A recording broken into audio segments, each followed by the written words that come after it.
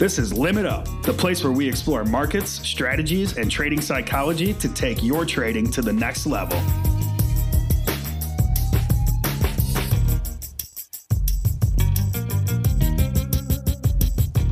Hi, traders. This is Eddie Horn from Top Step, and this is Limit Up. This is where we talk with traders, market participants, and trading psychologists to help you with your trading. We're taking this week to replace one of our favorite episodes. We're replaying our conversation with Brian Lund. You may have heard of the Lund Loop. You might have seen one of his trading charts on Twitter. Educate yourself, and please enjoy. All right, we've got Brian Lund with us. What I'm told is he's a great father, a good friend, a decent writer, a great trader, lacking husband, a solid drummer, sometimes funny, often an a-hole, terrible poker player, too smart, punk rock, and works in an ice cream shop. Well, I like to say, welcome. Very nice to have you. How are you? Thanks for having me, Brian. Very nice to have you here.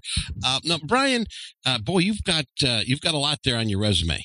That's a lot. Pretty eclectic, huh? Now, great father. How many kids you got? Got two. Got an 8-year-old and a 12-year-old. There you go. Welcome. Pretty soon that 12-year-old is going to be going, Dad, can I use the keys of the car? Don't even go there. I'm preparing you. My friend. But anyway, we've got Brian on here, Brian Lund, and he's popular in the Twitter community, trading community. But let's get this started, Brian. Finding out how you got started in the financial trading business. Please share that story. Yeah, from the time I was a kid, I was really fascinated by the market, and they used to have these things called papers. And I would look at the papers every day and look at the stock quotes. And when I got to be old enough, 18 years of age, I went and opened my first brokerage account.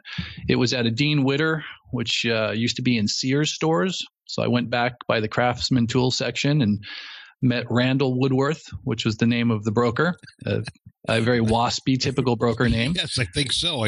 Randall.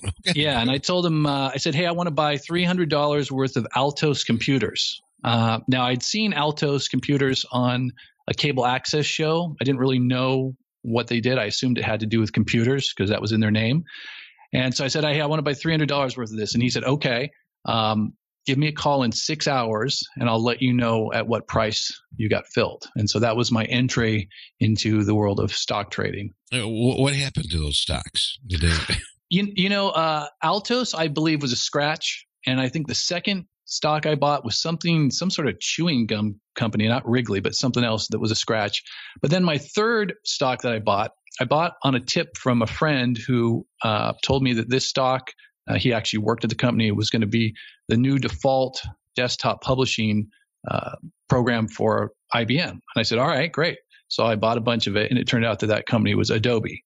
And when that was announced, I made more money in basically 2 days than I had made, the last 5 years working summer jobs. And of course, I told everyone I was going to be a millionaire and retire by the time I was 25. And they say that the worst thing that can happen to a new trader is to have success right away, and that's exactly what happened with me. So, well, we got you here today. Very nice to have you. Very nice Thanks. to have you. Good to be here. Yeah, good to be here. Now, Brian, tell us a little bit about the progression. Now, you did the stock thing. You moved on to other things. Looking down the road, you wanted to be a millionaire. I think everybody wants to be that millionaire. Now, in this business, a lot of people did start out with, I got $100 or $200, or my grandfather said, put some money here, or my uncle did this, and I said, I want to do this, or a friend did this, and we follow through. And sometimes, like you said, that Adobe came through very nice for you. But some of us were brought on the open outcry with floor trading and thrown to the fire on the open outcry. Now, have you traded open outcry? No, the one unique aspect of my trading career, if you call it that, is I've always been a retail trader. So I've never worked for a desk or an institution. I've seen the same problems that other retail traders experience. So I can uniquely kind of speak to their issues and their concerns and their problems. But I've always been on the retail side my whole life. Now, with electronic trading, would you consider the population more or less looking like retail, smaller retail? Well, what do you mean? For traders, for local traders, for the stay-at-home dads, the soccer moms, being behind the computer, seeing all the information. Would you consider that retail? Yeah, I consider retail anything where you have an account with like a brokerage, where you're using some sort of third-party platform to access the market. Much different than sitting there with a Bloomberg terminal or being on a trade desk for a big institution, and certainly, eons away from being in the pits like you and some of my friends were. Okay. Now, what's your trading style? Well, if somebody asked you, give us, Brian, what's your trading? How do you trade? Well, I'll tell you what. I'll back up a little bit. After I made that first trade in 1985, I really had no idea what I was doing, and I went through 1987 when the market dropped 23% in one day, and that kind of scared me. And I figured that if I couldn't get some sort of handle or edge on what I was doing, I was going to have to give it up. And early 90s, I came across a bulletin board on one of the first online communities called Prodigy, and it was called the Money Talk Bulletin Board. And I found some guys there, some traders that introduced me to technical analysis. And that changed my whole view, because for me, I'm the type of person that needs some objective criteria. I know there are other traders out there that kind of go by their gut or their feel or their instincts, or they go off fundamentals or reports or whatever, but I'm just not oriented that way. So ever since 1992, 93, I've always focused on the technicals. So I will day trade or I'll swing trade based upon setups. And I try to be pretty simple. I try to keep it simple. It's mostly breakouts above resistance or pullbacks to support. Intraday, I'll use 5 period moving average and a 9 period moving average. If they cross over on a breakout, I'll buy. And as long as they stay above the 9 on a close, I'll hold on to a position. So I try to keep it really, really simple. I've tried all the different indicators and all the different methodologies over the years, and they just confuse me. Right. Now, how about products throughout your career? Now, we talked about that the early days in trading. What did it progress to? So it started obviously with stocks, and then it went to options. And now I trade a mixture of stocks, options, and mostly NQ, the NASDAQ E-mini. All right. Now, challenges. Now, growing up as a trader and having the passion, desire, this is what I want to be. What were some of the challenges before you started seeing success? Well, I think the biggest challenge was trying to figure out what style of trading fit my personality. And this is something I'll tell new traders. Everybody thinks in their mind that they're a certain type. And back in my day, people would watch Wall Street, or they'd read the Market Wizards books, and they would kind of project or reverse project those images on themselves. Like, I want to be Gordon Gekko, or I want to be, some crazy guy that's taking wild swings and is going to make millions of dollars. The problem is that when they actually put money in the market, they find out very quickly that their personality doesn't match that style. And so my biggest hurdle was trying to figure out how I could trade in a way that worked with my personality. Because if you're the type of guy that says, I'll give a position a lot of time, I'm a swing trader, and then you get in there and you're down $50 and you want to sell, maybe that's not the style that works best for you. So I always tell people to take a long, hard look at themselves and to be really honest about what their personality type is, and then try to match it with a style that works. One thing you said I want to add on is, the Hollywood trader. You watch these movies and it's like, boy, I want to do that. You know what? I can do that. I want to do that. It's like the movie Trading Places. Remember at the end it's the orange juice market is just going nutty. Yep. And, he's like, sell you 200 and you and you and you. See, the thing is, in reality, his out trade clerk would have gone insane. I mean, he would have been on the phone with him right away, calling people, and we've got millions of dollars of out trades here. I wish you not only that, but how many people watched that movie and had no idea that at some point they were shorting orange juice futures, right? And had no idea what shorting was. Right. So, exactly. Exactly. Yeah. So, but anyway, talking about internationally and globally popular, you're in the Twitter trading community. All right. You're big on Twitter. You've got a great trading community, Stock Twits, Stocktoberfest, Twitter. How has that being active in there helped you trading? Well, there's pluses and minuses. The way I look at Twitter is I follow a very curated group of people. I have lists set up with specific traders that I know the quality of their trading. I know they're straight shooters. And so in one sense, they can be an extra set of eyes for me. I mean, nobody can follow every stock, and especially when the market's fast, you can't see what's happening. So if I'm watching Twitter as well as my screens, somebody that I might respect say, hey, there's a setup coming up here, or keep an eye on this. Now that will give me the green light to not just trade the stock, but to go look on my charts and see if it's setting up. So that's kind of nice. The downside is that you can obviously get sidetracked. You can get into the weeds on Twitter. I try to stay out of that because I want to be focused between 6:30 and 1, which is the times I trade on the West Coast. I will say that the other thing that's really good about Twitter, and this is a unique aspect of it, doesn't come into play all that much, but it did last week, is Twitter is a good tool for gauging market fear. And when you start seeing a lot of people freaking out on Twitter, that's the time that I'm starting to look to see, okay, we might be putting in a bottom. And of course, I don't just go in and say, oh, we're putting in a bottom because people are freaking out. But I'm now looking at the futures closer. I'm looking for that big spike down with a big spike in volume and a reversal hammer. So sometimes the chatter on I imagine what it is. I imagine what it is. It's kind of like order flow when you were in the pits, right? From what I understand from some of my friends that traded in the pits, you could tell based upon the level of noise for the traders yelling back and forth to each other, how the market was flowing. So that's kind of the modern version of that, which would be Twitter. Right. I see exactly what you're saying, and it's a good correlation. Didn't think of that, but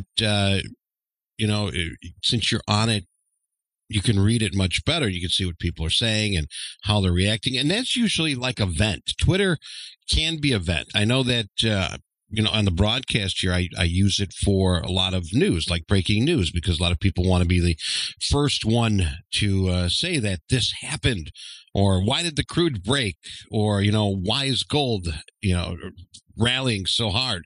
Right. And you get that information, and then you sort of break it down. You take a look and say, where did they get that? You break it down and you find the root of it, and it usually plays out. But yeah, I mean, it's Twitter's basically an information fire hose. And so you have to really curate it, and you have to set it up in a way that you're not listening to all that noise. Because if you do get caught up in that noise, that will take you away from concentrating on what's important. Right. Understandable. All right. Let's talk about what is important. So let's talk about optimizing position size. Now, Brian, I think a common problem in trading is everybody wants to hit the home run. All right. Go all in, want to make big money. This is a big money game. Or, can I buy as much as I can? What's my limit size? Now, let's dig into the conversation, talk about position sizing. Now, there's this fallacy out there that if only I can trade a 10 lot, a 20 lot, a 100 lot, I'd make a ton of money. Now, how do you get started thinking about position sizing? Yeah, the first thing I do is I step back a little bit, and I have to say that the idea of wanting to get rich quick in trading is very dangerous. I always say that the same trading style that takes a $20,000 account to $1 million account in 6 months is the same trading style that takes $1 million account back to a $20,000 account. There's obviously not any risk management in there.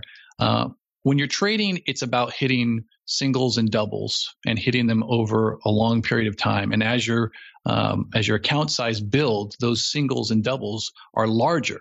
So the way I approach position sizing is I reverse engineer it. I start with my account equity. Okay. And let's just say for argument's sake, account equity is $100,000. And then I figure out what percentage of my account equity do I want to risk on any trade. Maybe it's 1%, maybe it's 0.5%, whatever. Let's say it's 1%, so it's $1,000. All right, if I'm looking to enter a trade, and I'll use an example in stocks here, but it has some parallels in futures. If I'm looking to put a trade on, I'm going to be doing it based on the charts and only on the charts. Because if I do some random size position, 500 shares or whatever like that, the stock may get to my uncle point, and I may sell out before it hits a technical point where it should turn around.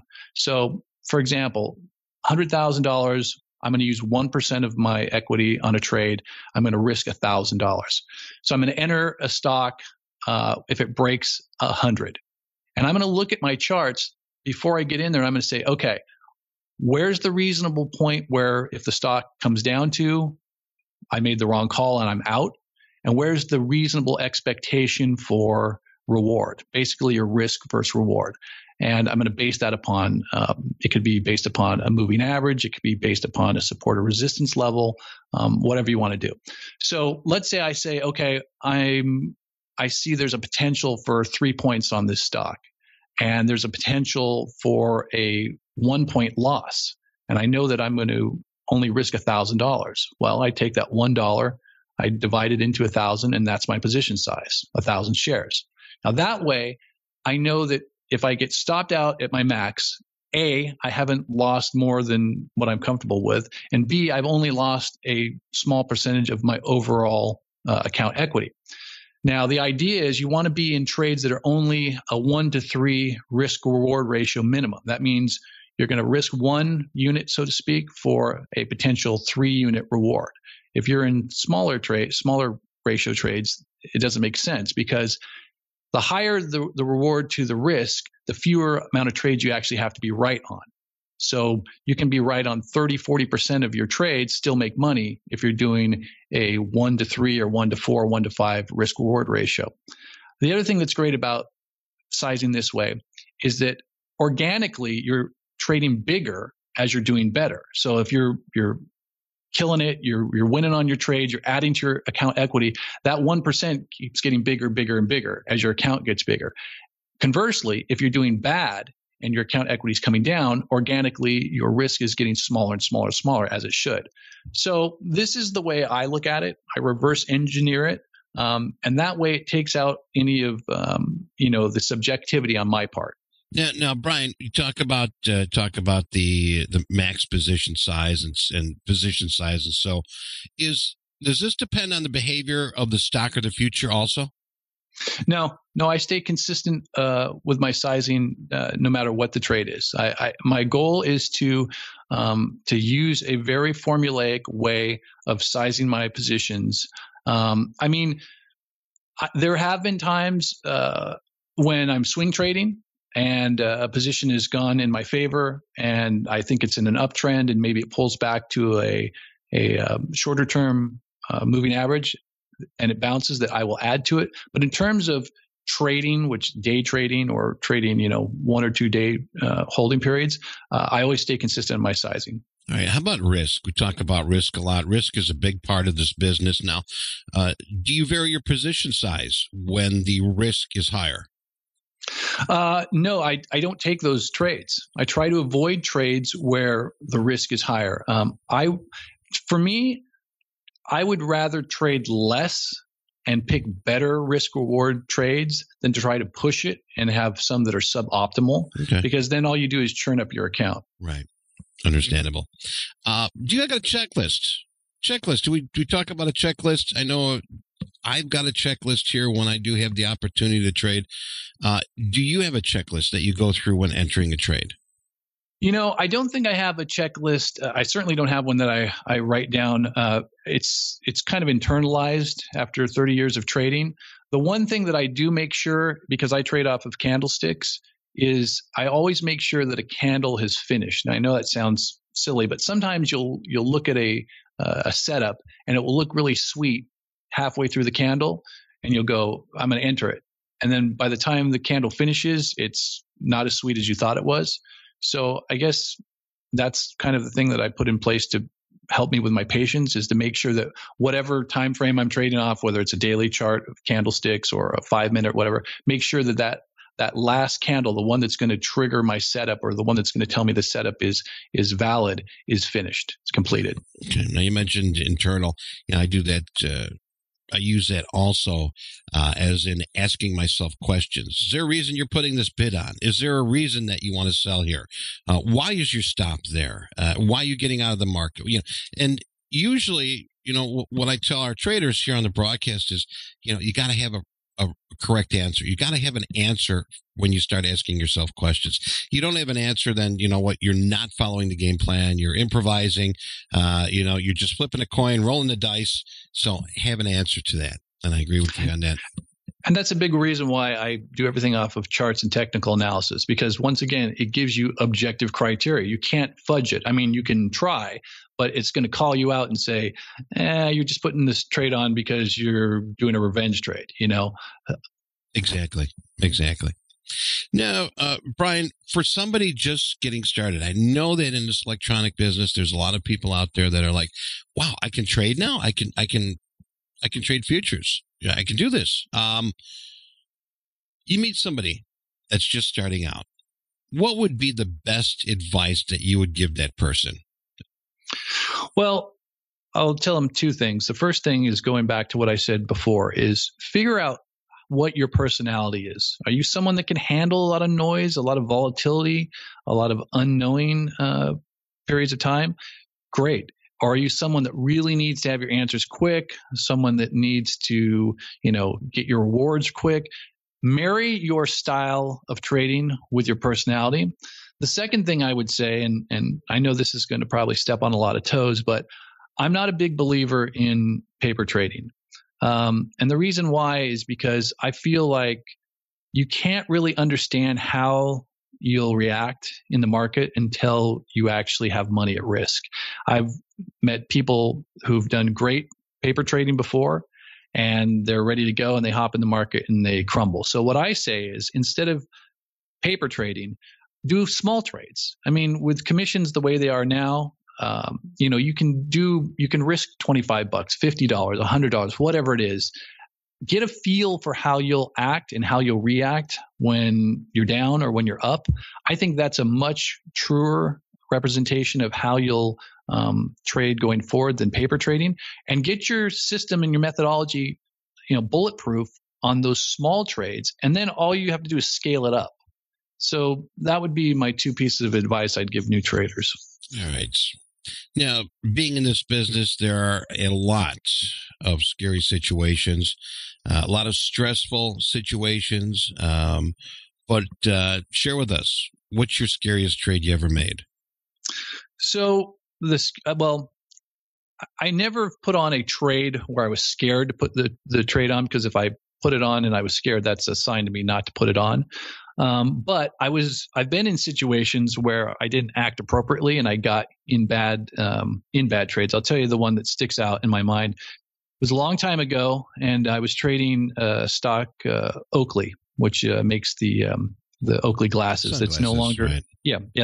I think they got bought by Luxottica, but their symbol used to be OO. And for some reason, I had this idea that Oakley was going to be a big move, and this was before I had really formalized my sizing policy, and I had a lot of shares of Oakley, and I kept building a position, and I was kind of being lackadaisical, almost like out of sight, out of mind, just pretending it wasn't happening and hoping it would go to the moon and I'd make tons of money. And I remember saying to myself, I should put a stop loss in on this position, and I didn't. And I can count on my hand the number of times I've been asleep when the opening bell happened. It's less than 5 times in 30 years. I'm usually up at least an hour and a half before the market. For some reason, this morning I wasn't up when the opening bell happened, and there was some news story on Oakley, and it ticked down a little bit. And then after the news story came out, they came out with some big announcement that their main distributor, Sunglass Hut, was returning a ton of their stock and closing a bunch of stores, which was obviously going to impact their sales. And the stock dropped tremendously. And I was down 50% in a matter of minutes on my position. And the thing is that the news that came out early ticked the stock down a little bit, and it ticked it past where I would have had my stop in.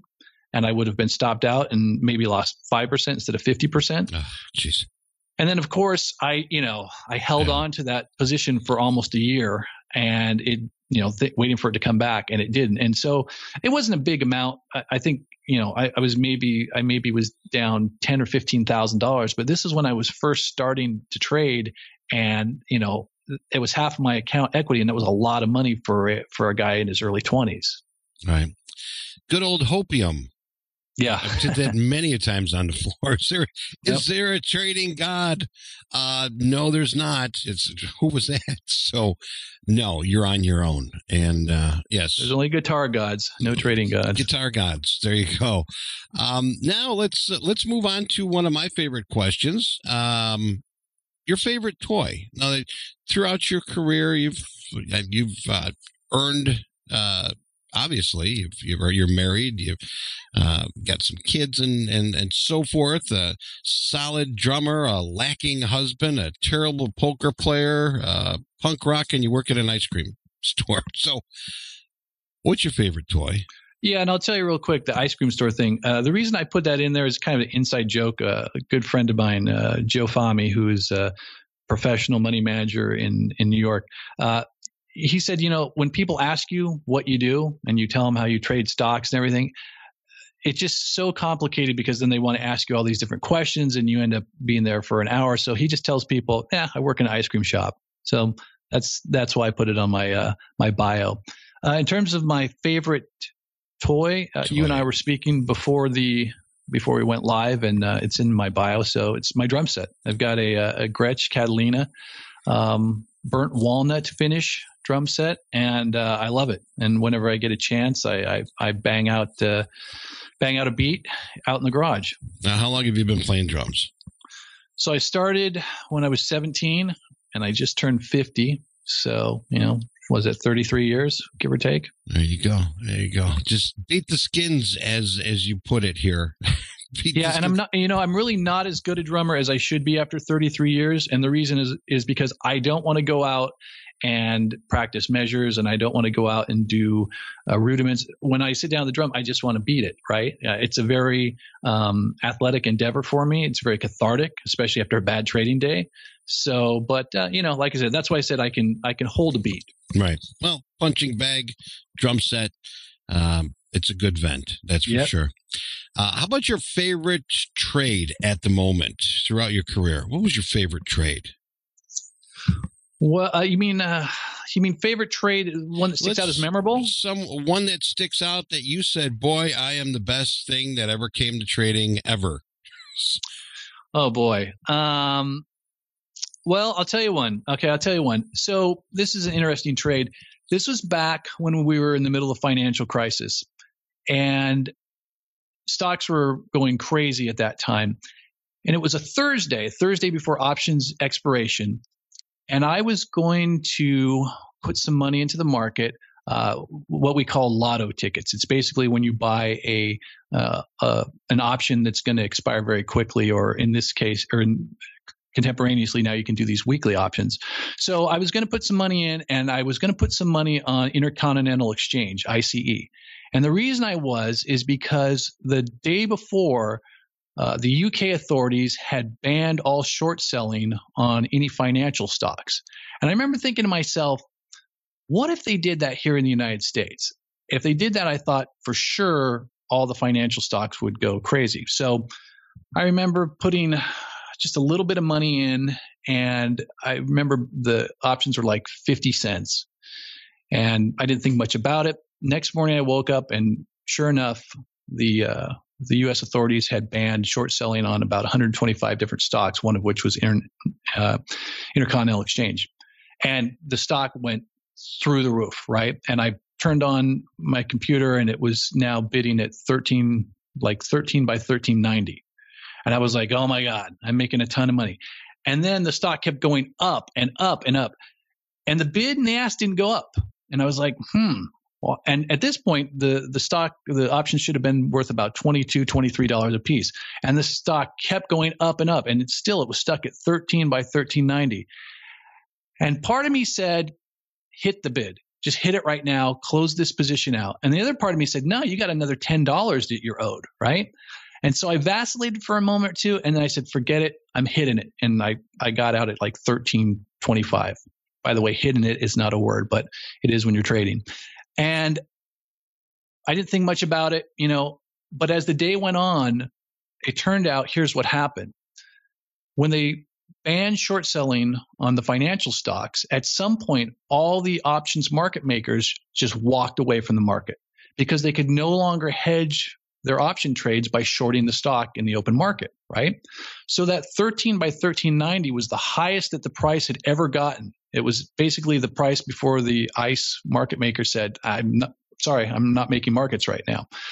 So in retrospect, I guess it was a little bit lucky, but there was something inside of me that said, take what you've got. And it also said, when markets are not working correctly, and the mechanics are breaking down, which is what was happening here, it's time to be out. And that mentality got me out of the market with a nice profit, not as much as I technically should have had, but I think it served me well. I think so too. Well done. Well done. Now, Brian, where can people find you online? I know that I've come through a few instances here. I just want to open that up so our listeners can follow you.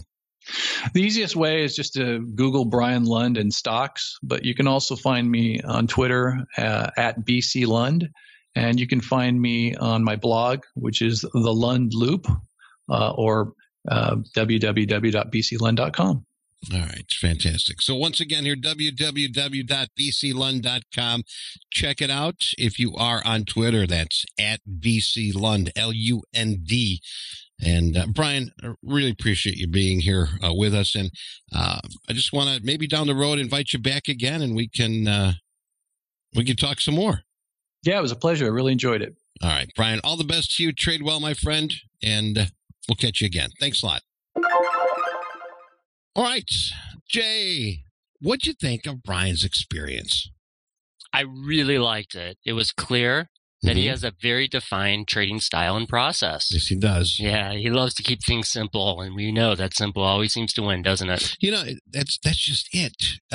You need to keep things simple. What do they say? The good old KISS method. Right. Keep it stupid simple. I think it's the other way around. Keep it simple, stupid. Yes, I think so. Yeah, he keeps it simple, very simple, and that's part of success. Absolutely. And most importantly, I think it's that he's not in trading to make a ton of money quickly.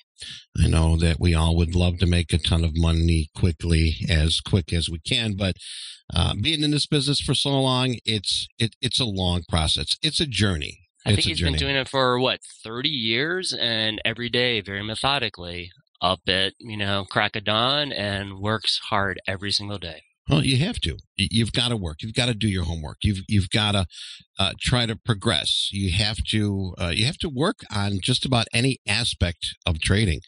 Now, one of the things that he talked about, which I think was one of the better highlights here in the interview, was risk management and position sizing. Now, those two things are so very important. Now, it sounds like a broken record, which I admit every day, but you never hear a successful trader say they made a career by being a gunslinger. And a lot of new traders come in and they've got that buzz of, hey, this is easy. It's either a buy or a sell. And when we talk about gunslingers, we talk about people that like to trade with no rhyme or reason. All right, just throw something on, flip of the coin, roll the dice. That doesn't happen in successful trading. Absolutely, Eddie. And trading, I know business, and I found the same to be very true about business. No one goes into starting a business and expecting to go from zero sales to $1 million in profits in the first year. That just doesn't happen. Now, let me ask you something. Isn't there a rule of thumb in the business where you have to have enough money put away for a full year in case that first year is a loss? I've heard that before. Yeah, absolutely. Now, that's the thing with trading, too. Each and every day, you can't jump into trading saying, how much am I going to make? How much am I? The thing is, the smart way to approach trading is saying, how much can I afford to lose? Absolutely. And I think that's what Brian really talks a lot about, is it's not about the profits alone. It's about this risk to reward profile. I think that's what he called it, correct? Right. Yes. And I think he used a 1-to-3 ratio, if I recall correctly. And I believe he did. Yeah. 1-to-3 ratio at minimum. Right. Absolutely. And I use a very similar ratio in business all the time. No banker or investor or anyone in business is ever going to say, I'm going to give you a lot of money for a very, very, very small return. So you really have to think about this 1-to-3 ratio quite frequently. Yeah. One of the big things, too, is what he did say was figuring out a style of trading that fits your personality. And, I can honestly say that on the broadcast, we talk about that just about every day. The question is this the right market? The question is, am I the right type of person to trade this type of market? A lot of people get wound up and get tied in with I call it fashionable markets. Like Bitcoin, for example. Everybody ran to Bitcoin. Prior to that, we had a fashionable market called crude. And not everybody can trade crude. A lot of our personalities are fast-paced. A lot of personalities we have are more or less laid back. So that's a number one winner, is finding a market that fits your personal characteristics. Absolutely. I totally agree, Eddie. And that was by far my biggest takeaway from Brian's piece, was that finding a trading style that fits your personality is absolutely critical. And I think that's why he loves to trade the charts, right? Because it removes the personality, it removes the subjectivity. It basically keeps him honest in his trades. Right. And it's one thing you got to do. I mean, you got to be honest in your trades. You got to be honest with yourself. And then you'll start seeing that light at the end of the tunnel. It'll be there. Another interesting tactical tip, we was talking about allowing the trade to fully form before he jumped in. I know that he mentioned he looks at technicals relating to the candle fishing, right? Talking about charts and our candlesticks. The bottom line is he'd rather get into a trade at a worse price than jump the gun and potentially risk getting in a bad trade. You see a lot of that. All the traders, I even catch myself doing that. Now, great traders are willing to miss the trade in order to miss losing trades as well. So it's a give and take, and sometimes you're giving more than you're taking to establish a good take. Makes perfect sense. Yeah. Absolutely. I think Brian had a ton of great tips in there, and I really like this candle finishing idea. All right. Well, Jay, it's been great having you here once again, and hopefully we'll have you back again. It's been great being here, Eddie. Thank you so much. All right. Traders, thanks for spending time with us. If you like this interview, check out our other conversations on iTunes, Google Play, or SoundCloud. Also, it would really help us out if you leave a rating or review. You can always provide us some feedback at limitup@topsteptrader.com. And Jay, have a great day. Thank you. You too, Eddie. All right. Talk to everybody next time. Take care.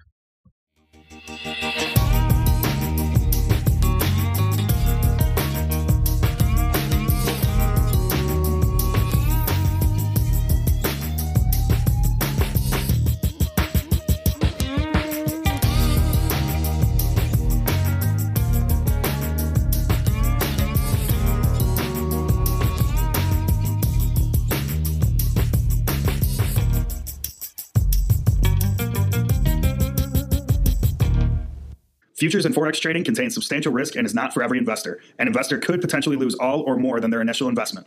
Risk capital is money that can be lost without jeopardizing one's financial security or lifestyle. Only risk capital should be used for trading, and only those with sufficient risk capital should consider trading. Past performance is not necessarily indicative of future results.